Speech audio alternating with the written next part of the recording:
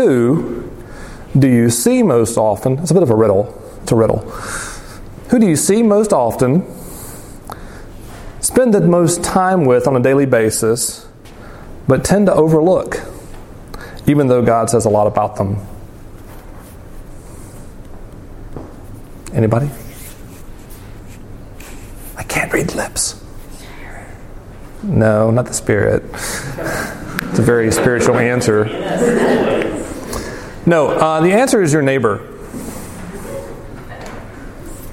Like each other. Like I thought about, did you raise your hand? Oh no, you missed. Was that I missed that, or like you didn't hear? Okay. I attempted over the last 2 days to count the number of people I ran into that was my neighbor, not my neighbor next door, but like anyone I ran into would be my neighbor, and I quickly lost count after like an hour because I was just overwhelmed by all the people that I came in contact on a daily basis, and I try to avoid people. Generally speaking, that's who I am. I try to avoid people, and I was still overwhelmed by the amount of people I came in contact with every day. The reality is, every day you run into hundreds or thousands of people. You're surrounded by them, and we tend to be blind to them. And the Bible has a lot to say about them. Okay? Our text is Luke 10, 25 to 37. I'm going to read. You can follow along up here. Behold, a lawyer stood up to put him to the test, saying, Teacher, what shall I do to inherit eternal life? And he said to him, What's written in the law? How do you read it? And he answered, You shall love the Lord your God with all your heart, with all your soul, and with all your strength, and with all your mind, and your neighbor as yourself. And he said to him, You've answered correctly. Do this, and you will live. But he, desiring to justify himself, said to Jesus, And who is my neighbor? Jesus replied, A man was going down from Jerusalem to Jericho, and he fell among robbers, who stripped him and beat him and departed, leaving him half dead. Now by chance a priest was going down that road, and when he saw him, he passed by on the other side. So likewise a Levite, when he came to the place and saw him, passed by on the other side. But a Samaritan, as he journeyed, came to where he was, and when he saw him, he had compassion. He went to him and bound up his wounds, pouring on oil and wine, and then he set him on his own animal and brought him to an inn and took care of him.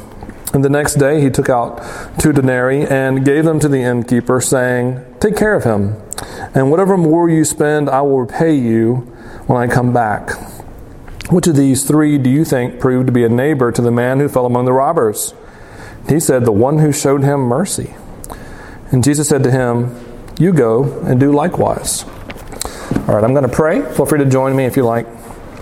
Great Father, we thank you for this word, this story, and pray that you would show us great things about yourself, and even if it hurts, some honest things about ourselves in this. Especially show us the goodness and the grace of the Lord Jesus. We ask these things in His name. Amen. Question for you, a moment of vulnerability. What's the worst that you've ever failed a test? And some of you are saying, I've never failed a test. Okay, forget you. Anybody else willing to admit the worst you've ever failed a test? We're all friends. Or you can all put your heads down and close your eyes and admit it. Anybody? Shout it out. I got a 20 on an optics test last semester. I got a 20. Can anyone beat a 20? Woo! It's a little early. Yeah? She got a 1 on our AP Calc test. Anybody else? I saw another hand. Anybody else? Because I didn't think about zeros. Yeah? I failed my driver's test the first time. She failed her driver's test the first time. Lots of fails. All right. Well, as it regards failure, I've got you all beat. So, in my senior year of high school, I was taking Latin 4 because I was a nerd. What? You were probably required to take Latin 4. And we had a new teacher that we didn't take seriously at all. And he got our attention one day by dropping a pop quiz on us. Everyone in the class knew we were in grave trouble. I knew because I hadn't done any work for 5 or 6 weeks or paid attention. I hadn't done anything. And I was accustomed in this class to getting 99s and 100s on everything. At the end of my time in school, I got the Latin award, what that means. But I knew I was cooked on this pop quiz. Nevertheless, I gave it a good old fighting try. I basically tried. I put some answers down. When I didn't know the answer, I put little blanks and guesses. I even attempted an extra credit answer when there was no extra credit. Maybe this will pull me up to a 50 or something. It was a well-intentioned effort. Well, the next day we got our quizzes back. And there's a bunch of 34s and 45s and whatever. And I think it was for dramatic effect because I was the prize pupil and probably mostly responsible for the laissez-faire attitude of the whole class during the first 6 weeks. For dramatic effect, he gives me my test last because everyone wants to see what I got. And I flipped it over, and we were all surprised because I got a minus 12. Say that again. Minus 12. A worse than a 0. See all those extra things that I tried to do to get extra credit? He counted those wrong too. So I got more wrong than you could possibly get wrong. Yeah. There's a test in our text tonight. It's not a pop quiz, but it's a surprise. Because the tester, who is this lawyer we read about, he comes to test Jesus. And the surprise is that Jesus flips the test on him. And even though this lawyer is a prize pupil, he knows his stuff, he fails the test. He fails this test. And it's not like a little pop quiz like mine, the minus 12. I went on to get an A that semester, I'm pretty sure, because it was just a little pop quiz. This test is really important. The subject matter is eternal life. What is real life now and whether or not I continue to exist with God for all eternity. It's a big deal. You could argue it's the only test that really matters, and he fails it. And his bad news is our bad news. Because he's a sharp guy. He failed it. And it's bad news for us doubly because I'm pretty convinced by the end of this story that no one passes this test. This is the test that no one can pass. It's not that the test itself is complicated. It's actually really simple. But sometimes simple things are really hard. And the extra bad news for us, and some of you have gotten used to this when you get your 20s and 30s, you still have hope. God doesn't grade on a curve. There's no curve here for your 30 or 40. We're all going to fail, and there's no curve. And the test is very simple. Very simple. We must love our neighbor. That's it. That's it. We must love our neighbor. And we're going to see that we fail. So real quickly, as an overview of the outline or whatever, if you're a note taker, I don't think any of you are note takers. Why do I do this to myself? 3 points nevertheless. The exam, the exemplary failures, and then an unexpected neighbor. So what we find first is an exam of eternal significance. And when I came up with that phrase, exam of eternal significance, I actually imagined saying it and hearing it echo. Exam of eternal significance. No echo. Anyway, it sounds like it should, right? It's a very important exam. And it begins with this lawyer's suspicion. In verse 25, this lawyer, this guy who knows the Old Testament very well, this faithful Jewish scholar, is suspicious of Jesus, and he wants to test Jesus. So he comes to Jesus, and he treats him with respect, even though he's suspicious, which means I think he's a little bit deceitful. He's got an agenda, and asks Jesus a test. What do you have to do to get eternal life? Jesus replies with a question. And this whole reply with a question to a question reminds me of this little Woody Allen thing. Anybody here know who Woody Allen is anymore? It's like 3 of you. It's about, okay, that's good, more than I thought. There's a scene in one of his movies where an inquirer asks a rabbi, "Rabbi, why do rabbis always answer questions with a question?" And the rabbi thinks about it for a moment and says, "Why shouldn't a rabbi always answer a question with a question?" And that's exactly what we have here. Question to Jesus. Jesus immediately turns around and asks a question. What do you read? What's your understanding of the law? And the lawyer, gives a great answer in verse 27. Love God with your whole heart, soul, mind, strength. This is Deuteronomy 5 and 6. Love your neighbor as yourself. Leviticus 19. In fact, this is actually Jesus' answer. In another place in the New Testament, Matthew 22, someone asked Jesus this question. This is the answer he gives. He gives the right answer. He's correct. And Jesus says, correct. Good. You got the short answer part of the exam right. Now, do this and live. He got the exam right? So why are we still talking? And why are there 9 more verses? He answered the question and Jesus said he was right. Why are we still here? Why does this story go on? It's because the lawyer becomes immediately suspicious of his answer and what it involves. When Jesus says, do this and live, he turns the short answer exam into a lab, into a life lab. I might be able to give the short answer or the short essay, or even answer, as my professors used to call it, the essay from hell or the mother of all essays. This scholar could probably answer the mother of all essays. But Jesus has turned it into a lab. When he says, go do this and live, he knows he's supposed to do it. And he's now suspicious about his ability to do it. And so he asks another question. Who's my neighbor? And he's moving from suspicion of Jesus to justifying himself, to self-justification. That's the word we find here in 26 and 27. Lost my place. But you can find it up there somewhere. He basically asked Jesus, verse 29, desiring to justify himself, who is my neighbor? Why is he asking that question? It's because he's trying to do probably 2 things at once. One, he's desperately hoping for a good answer.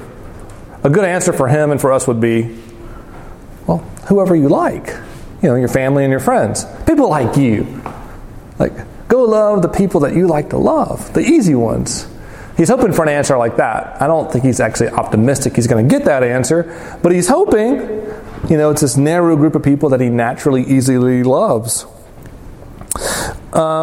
His hope is that somehow the demands of God's laws will be lowered and the scope of God's demands will be limited. So instead of having to love like all of you that much, I can just love you like this much. Instead of having to love all of you, I can just not you guys. John's pretty easy to love. He's a low maintenance. I just have to love that one. Just that much. It's just easy. That's what he's hoping for. To lower the standards, to limit the scope, so that he can succeed. That's his hope. And frankly, we do this with all of God's laws. You can go read the Sermon on the Mount if you want. In Matthew 5, that's what's going on. You've heard it say, don't murder. And we think that means don't stab someone. And Jesus says, no, in your heart, you shouldn't even think about murdering them or say bad things about them. Don't commit adultery. I would never sleep with someone's spouse. No, it means more than that. Don't even lust after them. So we are always trying to lower the demands and limit the scope. This is sort of popular, actually, in some ways, with the nailed it memes and GIFs that we see. You have this wonderful cake or thing that's been made, and someone tries to replicate it, and it looks like a 5-year-old did it. Is that a princess's face or not? And they'll put the nailed it stamp on it. Not even close. And that's what we try to do. God's law is this beautiful, perfect thing, and we just sort of muddle it up and lower the standard and say, nailed it. God's standard's here, and we put it down and jump an inch over it. Nailed it. That's what we're doing. That's what the lawyer's hoping for. Like the lawyer, this should be a little disconcerting to us all. We can say the right thing. We can give the right answer and still be wrong. We can give the right answer and still fail the test. So Christianity, at the heart of it, is not about just knowing the right answers or doing the right things. At the heart of it, Christianity is about right relating. It's about loving God and loving neighbor. That's relational. It involves knowing and it involves doing, but it involves relating.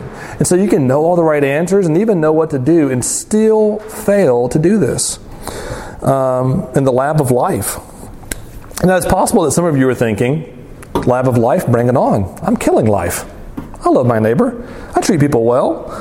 And this is where Jesus tells us the story. and tells this man a story as well to show us what's really going on. And what we have here is a pretty cool story. And so in verse 30, we meet this man. We don't know anything about him except for he's a man. We don't know what kind of man, a good man, a bad man, what kind of country he's from. We don't know anything about him except that he's going down from Jerusalem to Jericho, or maybe the other way around. And on the way, he's beaten by robbers and left half for dead. And as Jesus was telling the story, if there were a crowd, there's probably not, he's just talking to this one guy, but if there were a crowd, all the crowd would be like, ooh, I know that stretch of road. It's a dangerous place. Because Jesus is talking about something very real, actually. 17 miles between Jerusalem and Jericho, mostly downhill. He would be going down. And it was a dangerous stretch of road, well known for bandits and robbers, hanging out on the cliffs of the side of the road, waylaying people as they're walking, beating them and leaving them for half dead. This is a very realistic story, in other words. So we don't really know much about this guy except for he's beaten and left for half dead. And I don't know if you've ever had this experience. You probably haven't. I've come close. Never really been beaten and left for dead. But close, sort of, speaking, in America anyway. So like 12 years ago or so, I was traveling from St. Louis to Virginia. Late one Friday night with my, been married for 4 months wife. And it was 1:30 in the morning. It was a long drive. We were exhausted. She was driving. We were driving some terrible piece of junk Ford Escort from the mid-90s. It's amazing it held together during this incident. Anyway, I'm asleep in the passenger seat. All of a sudden, I'm jolted violently awake. We're on the interstate. And my first thought is, brace for impact, we're flying into the trees. That was my first thought, I hope I survive this. And it wasn't that dramatic, actually. She had briefly drifted off asleep and drifted off the side of the road, and we had hit about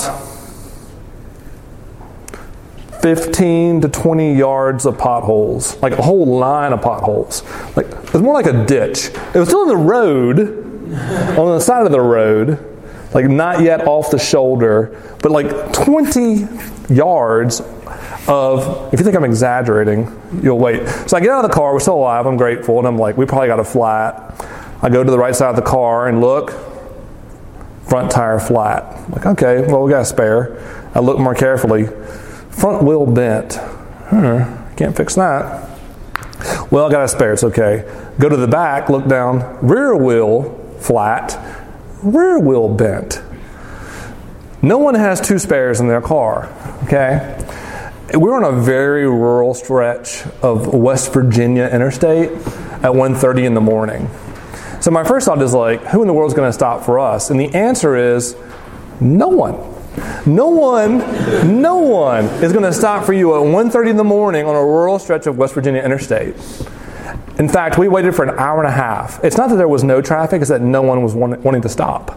Because it was dangerous to them. They were concerned for their own safety. Eventually, one trucker going by called another trucker going the other way, and so that trucker finally stopped and said, no one's ever going to stop for you. Thanks, guy. Where can we walk to? He's you're in the middle of nowhere. You can't walk anywhere.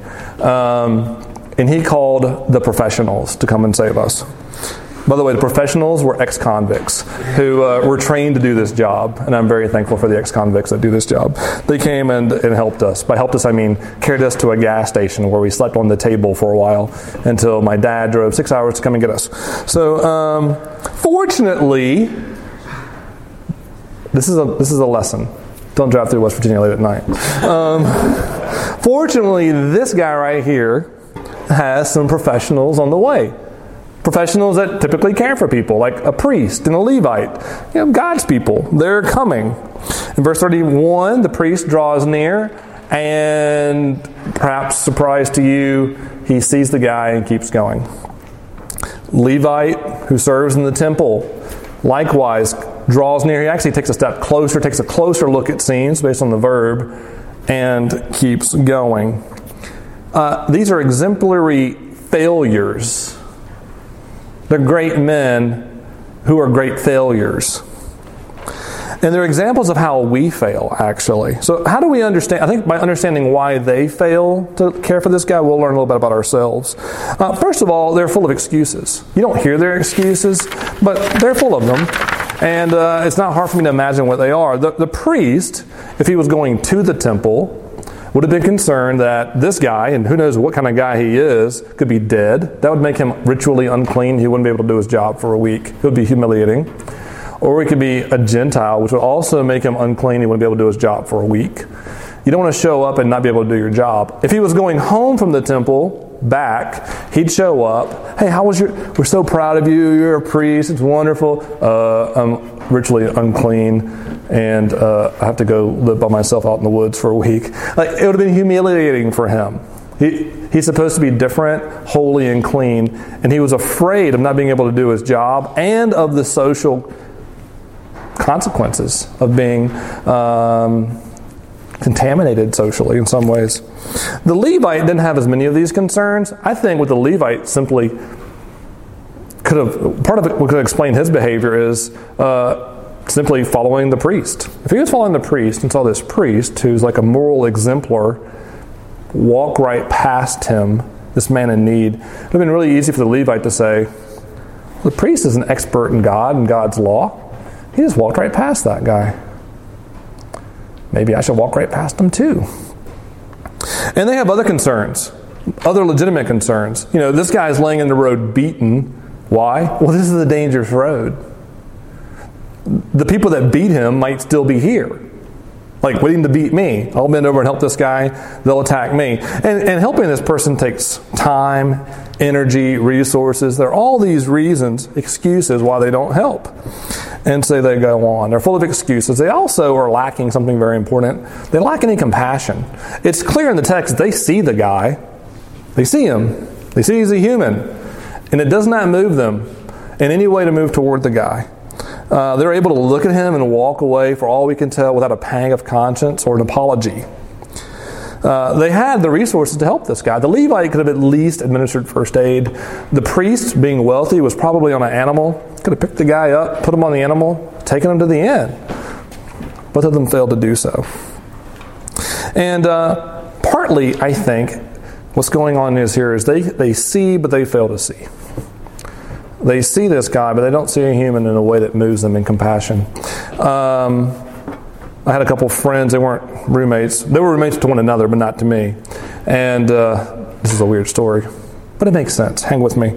So one of them, Chris, is just one of those perpetually nice people. So nice, in fact, that you wonder if he's actually human or not. Like, are you a robot, an alien? Why are you always so... You know about someone who's so nice all the time, you wonder, like, do you go home and, like, I don't know, kick your dog or something? Like, there's just no malice. There's nothing. Like, you just sort of wonder, like, there's got to be something you do wrong, right? That was Chris. He's just like the nicest guy ever. And his roommate, Dan, had begun to notice that Chris was having some pretty strange behavior. And one evening, they lived in an apartment together, Dan passed Chris in the hallway, right outside their room. And Chris didn't acknowledge him at all. Didn't acknowledge him not even like a head nod, not a hey, anything. And Dan turned around and called him on. And he said this. He said, "Chris, did you even see me?" And Chris, this really nice kid, just sort of laughed and made some lame excuse. The reality is he did not see him. And about a day or two later, Chris began to have a number of seizures. We took him to the hospital and revealed he had a tumor that, besides causing all kinds of other things, like, I'm not going to say what else. Some of them are a little embarrassing. But had infected his vision and basically robbed him of his peripheral vision, but at such a rate that he didn't know he was losing it. In other words, his inability to see was now normal. He actually did not see his roommate in the hallway. Walked right past him, didn't see him. But didn't realize he couldn't see anymore. You get the picture? That's what happened. In some ways, I think that's what happens to us. We have the ability to not see the people around us and to call it normal. And that's really bad news for us, for the world around us. We live in a culture where it's okay, even normal, not to see others, especially people in need. I don't want to beat up on you or college students in general. I like you, that's why I keep doing this job. I like college students, so I keep doing this job. But 4 years ago, a study came out arguing that students today are 40% less empathetic than 40 years ago. Meaning, you just don't care about people as much as your peers did 40 years ago. As much as your parents may have done. For the most part, it's not just you, I think this is true of our culture. What we've come to embrace as a culture is it's okay for us not to see and care for others. We'll trust that to the politicians and the professionals. We'll let them do it. Seriously, we expect our politicians and our professionals to take care of everyone, and we don't feel like it's our responsibility. And again, that's really bad news for the world around us, and that's really bad news for us as well. And so a couple questions for you real quick. Who are you neglecting? Who do you walk right past every day without seeing? Who of the hurting do you walk right past every day without moving towards? You're surrounded by neighbors, roommates, suite mates, classmates, floor mates, and you know some of them are hurting. I mean, some of them you don't see, of course, but some of them you know are hurting, and you just lack the care and compassion to move toward them. Some of you have excuses. I know I have excuses too, but we have our excuses. We're too busy. Those people are too different. It's not my job, it's someone else's. I wouldn't know what to do. Some of those are legitimate, but they're not legitimate enough to keep you from moving toward the people around you. I think the basic reality is this, and if you're not willing to be honest about it, I am about myself. It's simply this. Boil it down on a daily basis. The reason I neglect my neighbor and fail to see them is simple. My comfort, my reputation, and my agenda are more important than the people around me, to me. And I'm pretty sure that's true of you. On a daily basis, we simply think that our comfort and our agenda is more important than the people around us. And this is sort of default in the back. We think God's okay with that. We don't really let God cross us on that. I mean, if you disagree, then every night do you go and say, God, forgive me for not caring about the people around me? Probably not. We just sort of think, it's okay. God knows I'm busy. He'll forgive me. God's not okay with the fact that we neglect our neighbors. The good news is the story's not over. Someone does care, someone does see, someone does move and act, and it's someone very unexpected. So if you were listening to this story in the first century, and Jesus is telling this, and the priest goes by, you'd be surprised. The Levite goes by, and if you're a good story listener, you'd be thinking, like, I know where he's going. There's someone's going to win the day, and the guy that's going to win the day is going to be the little guy. These are like the professionals, but like the everyday Joe, like the Rocky of the story, like just a normal dude. He's going to save the day. Just some normal dude like me. He's going to be the one that saves it. And Jesus throws a complete surprise, a curveball, and drops in the most hated person he possibly could. A Samaritan. If you're not familiar with the deep antipathy that Jews had for Samaritans, this little quote will do it. Samaritans, this is not my quote, this is from someone describing the relationship. Samaritans were publicly cursed in the synagogues. And a petition was daily offered up, praying God that the Samaritans might not be partakers of eternal life. All right, let me clarify that if you didn't get it. Almost every day, faithful Jews, when they went to the synagogue, would pray that Samaritans would go to hell. Okay? That's a fairly faithful, straight paraphrase. These people hated each other for centuries. And Jesus drops this Samaritan right in the middle of the story. Right in the middle of the story is the unexpected neighbor. What does he do? Well, he does what the priest and Levite do. He sees this man, but he has compassion. He draws near, he has compassion. It's a weird word. He's deeply moved. Internally, emotionally, and he cannot but help moving toward this man in outward action. So he cares for him in verse 34. He binds his wounds. He does what the Levite could do. He puts him on his animal and takes him to the inn, which is what the priest could have done. He did what he could do. He cared for the man. And it cost him a lot, actually. I'm gonna actually press this one home a lot. This was no easy thing for him to do. To do this. There was still the threat of robbers. there's a guy right here who just got beat half to death. They could do it to me. Moreover, I'm a hated Samaritan. They could really do it to me. Moreover, I'm moving more slowly because I've got like a half-dead guy on my horse. They could really do it to me. He takes that risk.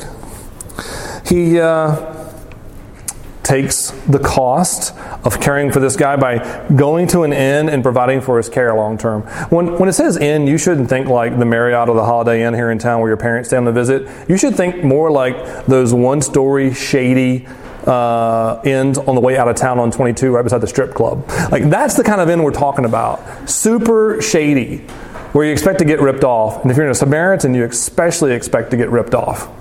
And there's the cost of that, of effort, of time, of being ripped off, and this is the real kicker. This one's hard for you to imagine. The cost of potentially being misunderstood. See, unless you've been like a minority in a majority culture, or like a party in a long-term, multi-century ethnic conflict, it's hard to imagine what I'm getting ready to say next. But this is true. If you, as a Samaritan, showed up in a Jewish village with a guy half-beaten and said, hey, I found this guy, does he belong to you? And the family came out, and of course they wouldn't know anything had happened because there was no such thing as a cell phone back then. They would just simply, they wouldn't say like, oh, you're still alive, that's great. They'd be like, what happened to him? Who did this? There'd be rage. They'd say, who did this to him? And you know what the first answer would be? You. You did this to him. That might seem completely irrational to you to think that they would blame the person that helped him and bought him. That's exactly what people will do when you have centuries of deep hate and mistrust. Like, this is exactly what would have happened potentially to this guy, and he knew it. He knew it, and he did it anyway. That's the nature of the costly care the Samaritan gives. And this is what Jesus is saying it's like to be a neighbor. To care, to move in compassion towards someone with great cost. And so Jesus finishes the story and immediately turns back to the test in verse 36 and asks the man, so, here's the test. Which one proved to be the neighbor? Well, it's pretty clear. You can be a dunce to get this one. The Samaritan. The Samaritan, of course. It's an easy answer, but more importantly is the question. Do you hear Jesus' question? Who proved to be a neighbor? Right then, the lawyer probably figured out something. What he figured out was, I've been asking the wrong question. The lawyer's question has been, who is my neighbor? So that I can limit the scope and lower the demand. Which of the 5 or 6 or 10 people in the world am I supposed to love? And Jesus is saying, you've got the wrong question. Your responsibility is to be a neighbor. To be a neighbor to anyone and everything. In any circumstance, you are called to be the neighbor, to be the one that moves in care and compassion at great cost toward others. That's the test. That's what God says and means when He says you should love your neighbor as yourself. We're all neighbors. And you're supposed to love people like that.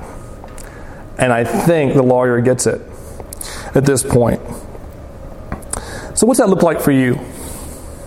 Well, simply put, it means loving your neighbor is not optional. If you're a Christian, you cannot opt out and say, I just don't like this part of Christianity. I don't want this version. I'd like the 101 version. This is the 101 version. Love God, love neighbor. Christianity 101. There is none other. This is what we're called to do. And you don't get to opt in to who you love and who you don't.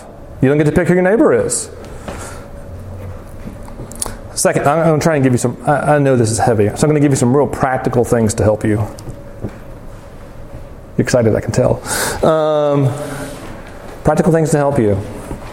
Keep your eyes open. You can't move toward your neighbor if you don't see them. We actually don't want to see. That's why we distract ourselves so often.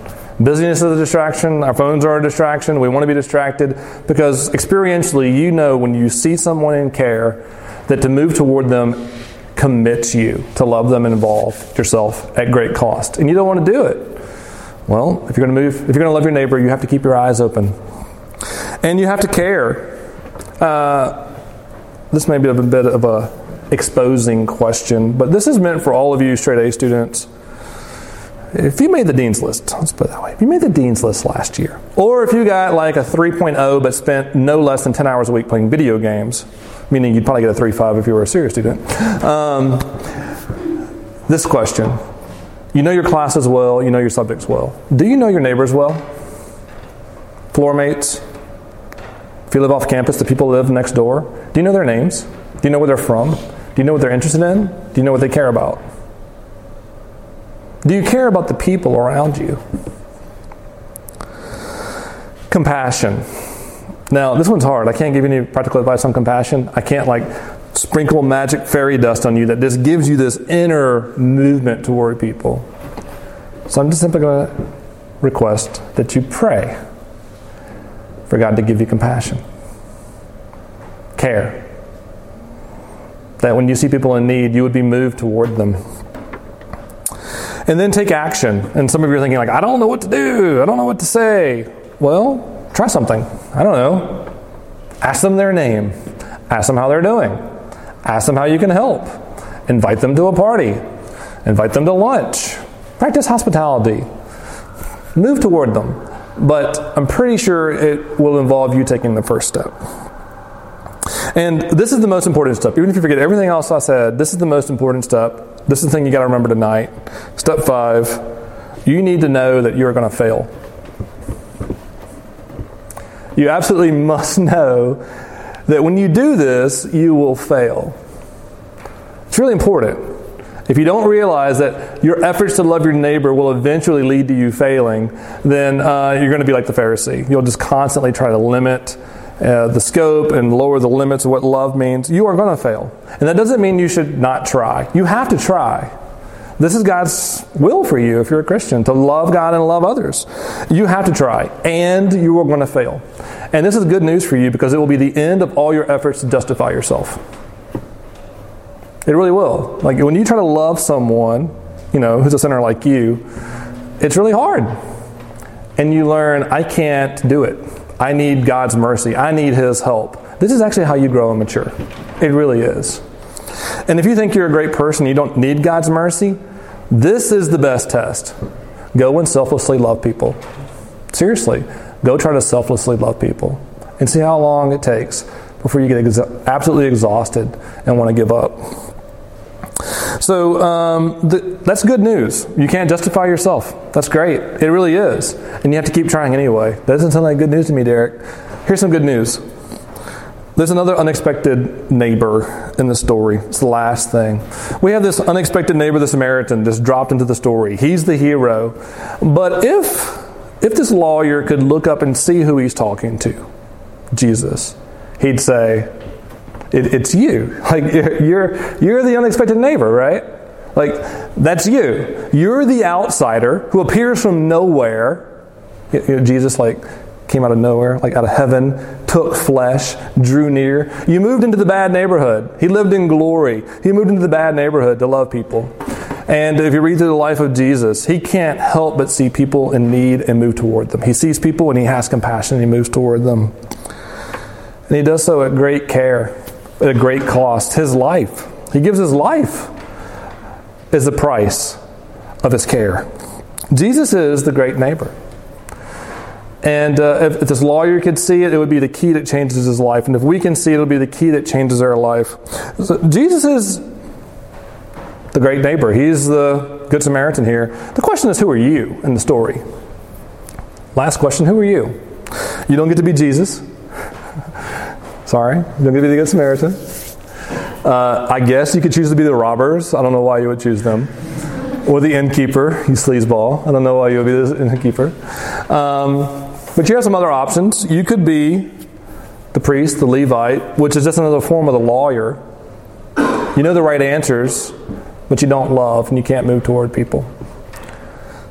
Or you could be this man on the side of the road, beaten and helpless. Which one are you? The reality is, on any given day, you're one or the other or both. Really. I'm going to leave you with this. If you can see that, like the lawyer, you try to justify yourself, but you can't. You can't love God with your whole heart, and you can't love your neighbor as yourself, and you need God's mercy, then you'll understand that you need Jesus to come into your life forgive you and to give you his life. And to change you, and to teach you how to love. And if, like the beaten man, you realize, I'm helpless here. I'm hopeless. I can't get to where I need to go. I can't help myself. I can't change myself. I need someone to come and pick me up and change me and carry me to life. Then, good news. There's a great neighbor, Jesus. That's what he loves to do. To come to people that are helpless and need help and pick them up and carry them to life. Friends, this is the neighbor we have. We have Jesus. He comes to us. Whether we're prideful lawyers or beaten by the road, by life, needy, he comes to us. And when we see who he is and who we are and our failure to love and accept him, he comes in. And his love changes us and we slowly grow to love like he loves. All right, let's pray.